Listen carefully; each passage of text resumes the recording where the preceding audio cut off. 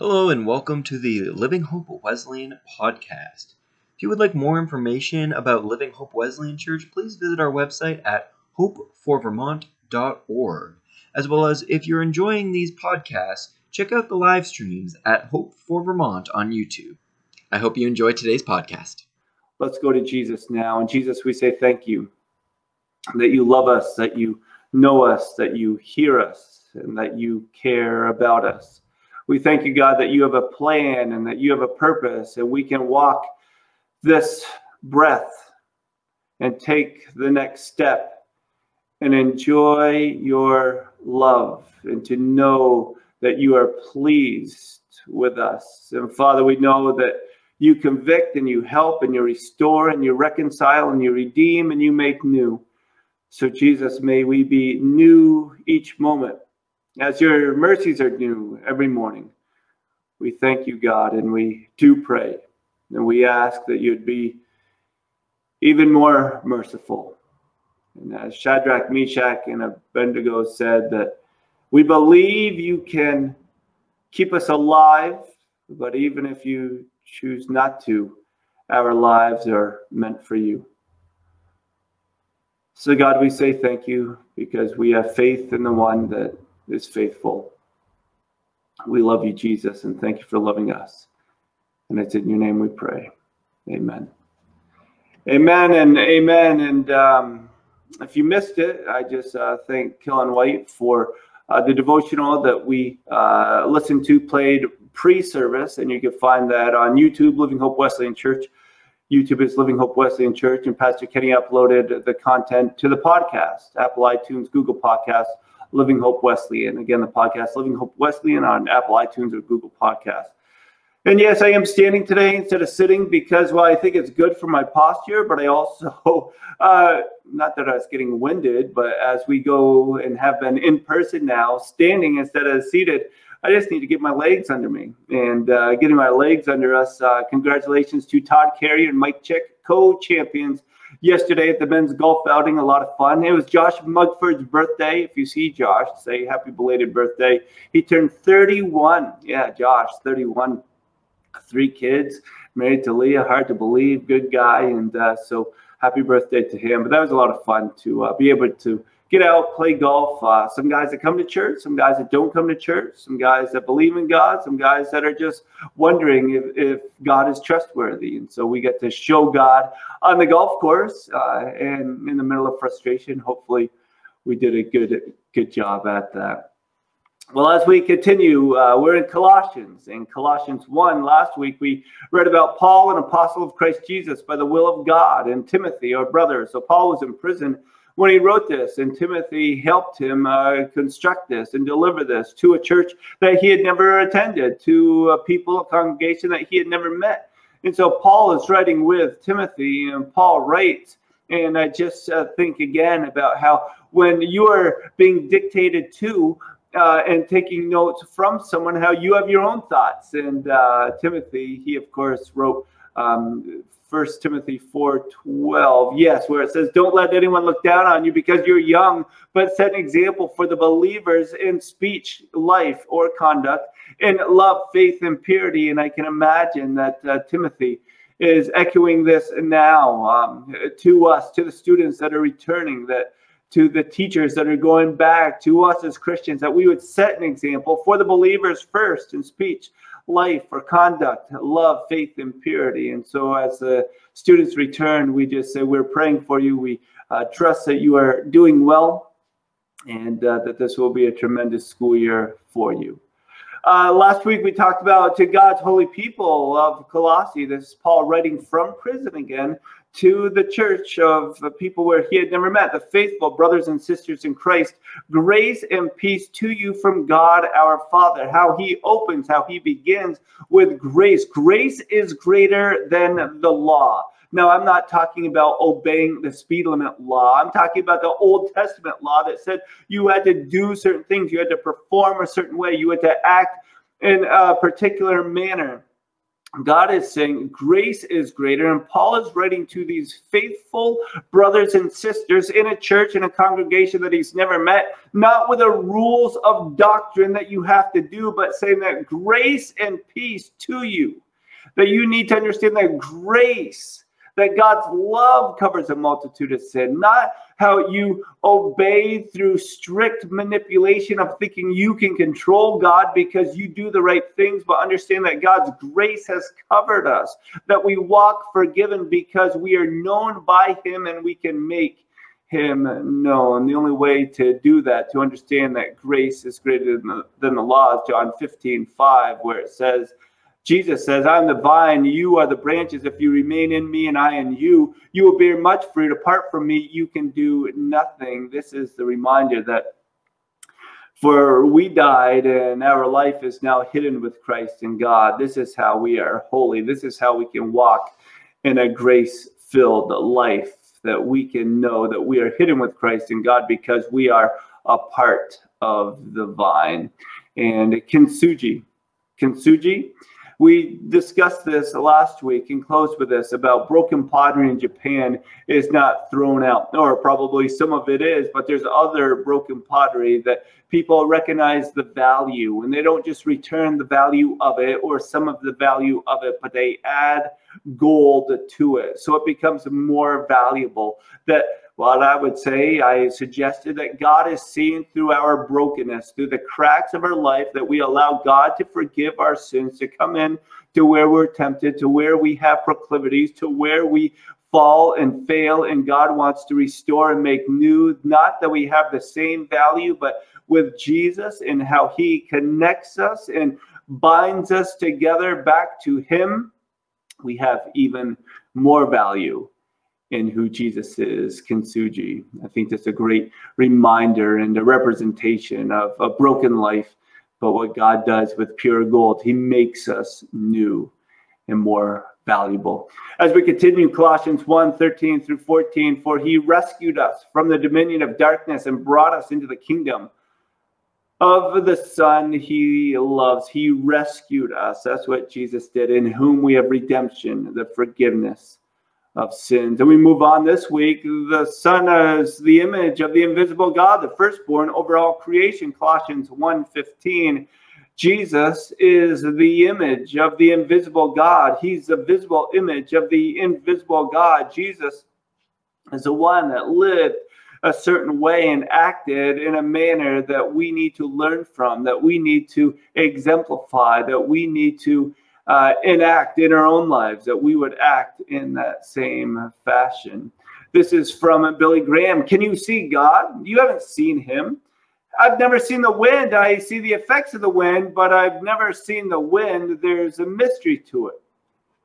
Can you see God? Well, can you see the wind? And Billy Graham, again, says, I've never seen the wind. I see the effects of the wind.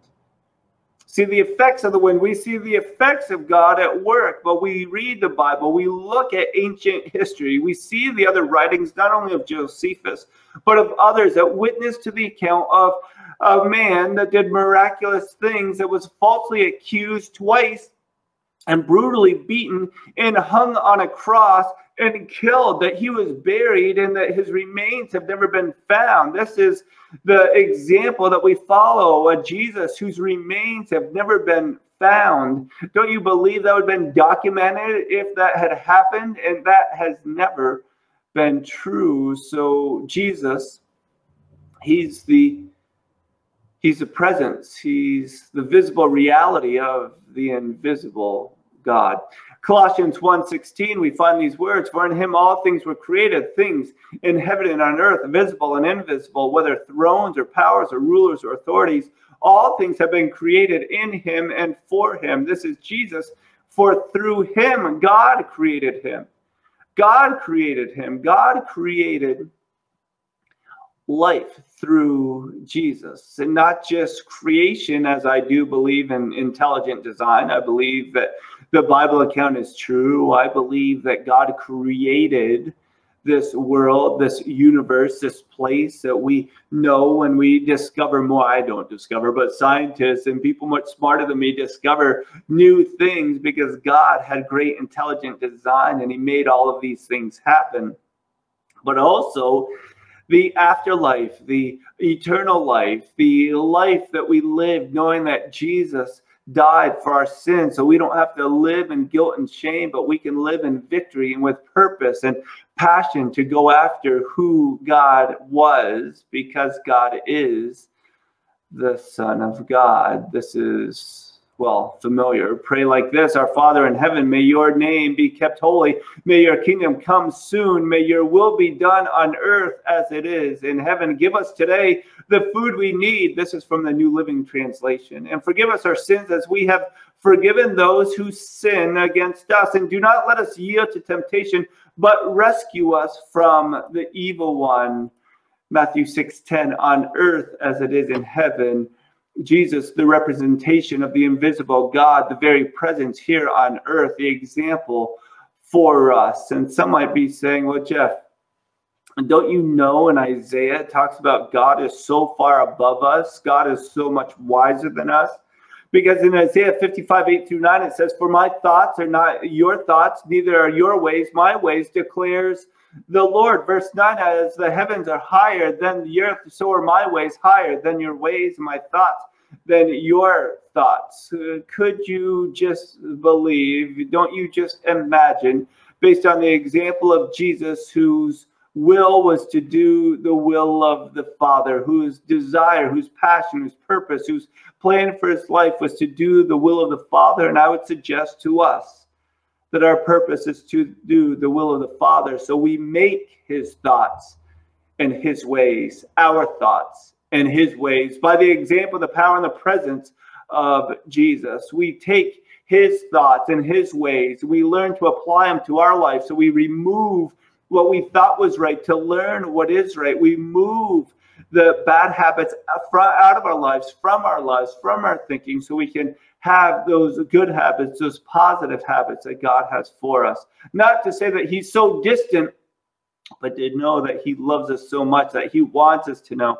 That's why he gave us his very son, Jesus, that we could learn from him. In Colossians 1:17-21, he is before all things, and in him all things hold together. We must be with Christ in God, hidden with Christ in God. And he is the head of the body, the church. He is the beginning of the firstborn from among the dead, so that in everything he might have supremacy, he might have ownership. We surrender to him. We deny ourselves because he has something better for us. I am reluctant to share it because now you will know, and they say if you make things public, it's good accountability. Good accountability unless you don't follow through, which I have had the habit of doing. But I'm meeting with a personal trainer on Monday because I want to improve, because I want to get some things in order. I gained nearly 8.5 pounds when we were in Michigan for 2 weeks because I like to eat, and I fell and I thought I broke my wrist a few months ago. But ever since that injury, I have not done anything. And yes, my wrist was hurt, not my leg. So I could have run. I could have done many things, air squats, as my daughter tries to get me to do, but I politely decline. But you get your house in order because people are saying, as a coach is instructing, if you do these things, then your desired outcome has a better opportunity to happen. If you are consistent with doing these things, then you are going to be more likely to experience the success of that desired outcome that you want. And God is saying that he is supreme as we surrender to him, as reveals truth to us through his word, the Bible, through his spirit, the presence of God speaking to us through sermons, through Christians, through interactions in a life group. We understand that we can change because God wants us to change, to become more like him. We submit to his supremacy. We submit to who he is. For God was pleased to have all his fullness dwell in him, to dwell in Jesus. For God was pleased to live in Christ. God was pleased to live in Christ. Are we pleased to be hidden with Christ in God? Are we okay if people don't see us? If we have a great idea that God told us, and so we tell somebody else and they implement it, and then who we told, they get all of the credit for us. When God told us first, we were just sharing it with somebody else, and it resonated with what God already was telling that person that he had called to do it, and so that they performed a certain task or used by God. So we aren't even seen, we aren't even brought up in the conversation, but they get all the credit. Are we okay with being hidden with Christ in God? And through him to reconcile to himself all things, whether things on earth or things in heaven, by making peace through his blood shed on the cross. This is through him, Jesus, God reconciled everything. God is making us new. God is forgiving our sins. God is seeing what we have done in obedience to him. God does not want to give us credit, so to speak, as we want credit here on earth. Give me a raise, give me a title, give me a promotion, give me a reward. God is just saying, I see you, your faithfulness, your obedience. I actually see that you are looking more and more like my son, Jesus, the visible representation of me, the invisible God. Once you were alienated from God and were enemies in your minds because of your evil behavior. Because of your evil behavior, you were once enemies.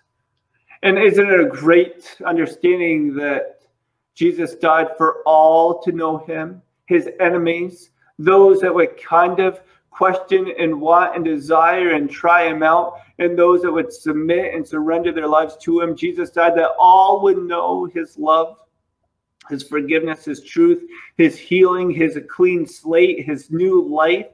Jesus died that we would all know, because we were all enemies. And fortunately, some of us, we have decided to choose Jesus. And if you're watching, listening, you can choose Jesus now and say, Jesus, I need you. Something deep within my core knows that I need you. I need the forgiveness of sins. I cannot try harder. I cannot do more. I myself am not smart enough to figure out a way. So I choose to submit, surrender my life, that you would be known, you would be seen, that your life would come and cleanse me from all unrighteousness. Jesus said, you have heard that it was said, love your neighbor and hate your enemy. But I tell you, love your enemies and pray for those who persecute you. Love your enemies. Maybe this is the whole point. Maybe this is the relevant part of the sermon. The message is love your enemies. Love those that look different than you, vote different than you. And I'll be specific. Over the last year and a half, 2 years, whatever it's been, we've seen social injustice and unrest. We've seen Black people killed and murdered. And people would say, well, I believe everybody counts. Don't you know that police officers get killed and murdered? Don't you know that refugees get killed and murdered? And I say, yes. And that's why we love all people, that God wants us to be like him and love and give our lives and sacrifice, so that all would know that he cares about them. Don't just say that I love all people. Say, who is hurting? And I want to identify with you in this moment. I want to come alongside with you and show empathy. And in this very time of need, to be there with you, to bear one another's burdens. I want to love you, though you might look different. You might think different. You might act different. You might hate me. I choose to love you because Jesus loved me. Maybe it's in your politics and you wanted somebody else to be the president, or you want someone else to be the new president, or you want the governor, or whatever the case might be. And you unfriend people on social media. You do not meet with them to have coffee or conversations because you are so upset and frustrated and nervous that they're just going to bring up that they voted for someone that you didn't. And Jesus is saying, love your enemies, care for them, show them his truth. And maybe, perhaps, as we live like Jesus lives, that will win them over to the fact that Jesus changed their lives beyond our opinion, beyond what we want, our agenda, our desires, to show that he loves them and he has new life for them, not so that they will vote like us in the future, but they will know eternal life now in a way that they share eternal life with others in this present day. We move on in this chapter, and it says that you may be children of your Father in heaven. He causes his sun to rise on the evil and the good, and sends rain on the righteous and the unrighteous. Interesting timing, as it's 8:28 and we have our 9 a.m. in-person worship gathering scheduled for outdoors in 32 minutes. And it is raining outside. And in my humanness, I'm like, God, couldn't you have waited for the rain to happen until 10? Couldn't you just wait 1 hour? Couldn't you just wait 1 hour for the rain to happen? And he sends his rain on the righteous and the unrighteous. So we'll figure something out. It's interesting how timing. They say the Bible isn't relevant. Well, I think it certainly applies to every aspect of our life. If you love those who love you, what reward will you get? Are not even the tax collectors doing that? We just love because they love us back. Anybody can do that. If we want people to know that Jesus is real, that Jesus is true, that we desire him more than anything, well, we can love those that hate us, that persecute us, that falsely say lies about us. That's a double negative. That falsely say things about us, that lie about us. We can love them and show that God is for them.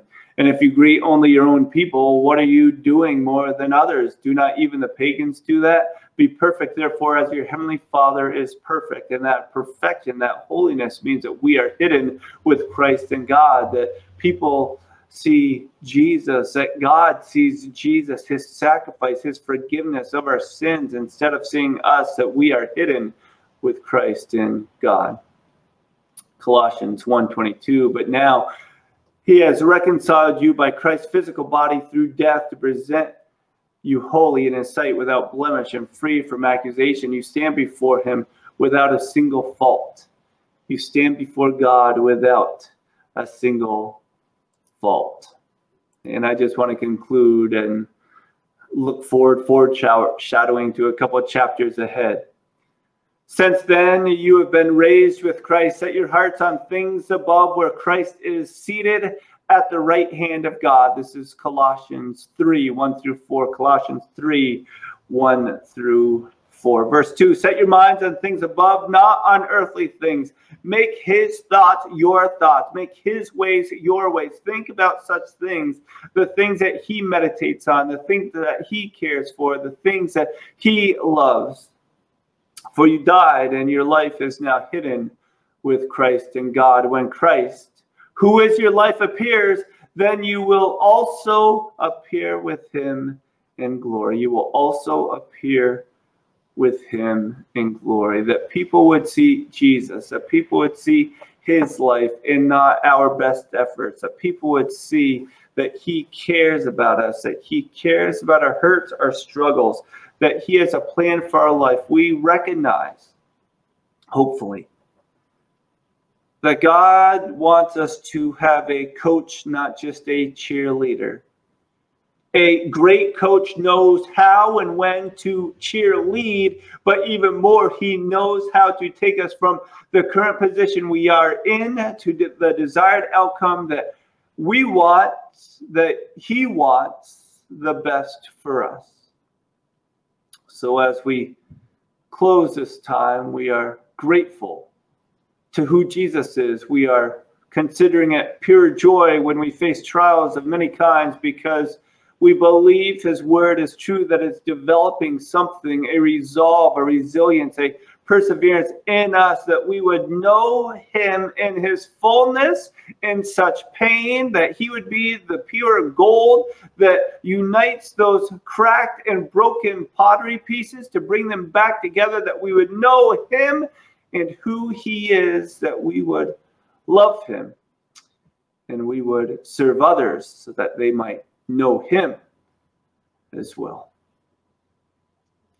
The Bible is pretty powerful. I encourage you to read Colossians. There's 4 chapters. You could read a chapter a day, or you could read all 4 chapters every day this week. But I believe, I encourage you to be encouraged by the conviction of who Jesus is, but by the reality that we are hidden with him in God, that we are lifted up, that we are forgiven and made new and alive. And we can trust that his plan is not just better, but it is the best. So Jesus, may we learn to surrender and submit, to obey and to follow you, not just to believe, but to believe to the point where we make changes in our own lives, that we would love you and love our enemies and serve others, that they might know you, and we would know through experience that you have created us for a great purpose. We thank you, Jesus, and it's in your name we pray. Amen. Thank you for listening to today's podcast. If you'd like more information about Living Hope Wesleyan Church, make sure to visit hopeforvermont.org, as well as don't forget to subscribe to our YouTube channel at Living Hope Wesleyan Church, where you can catch live stream versions of these services as well as other content. Have a great day.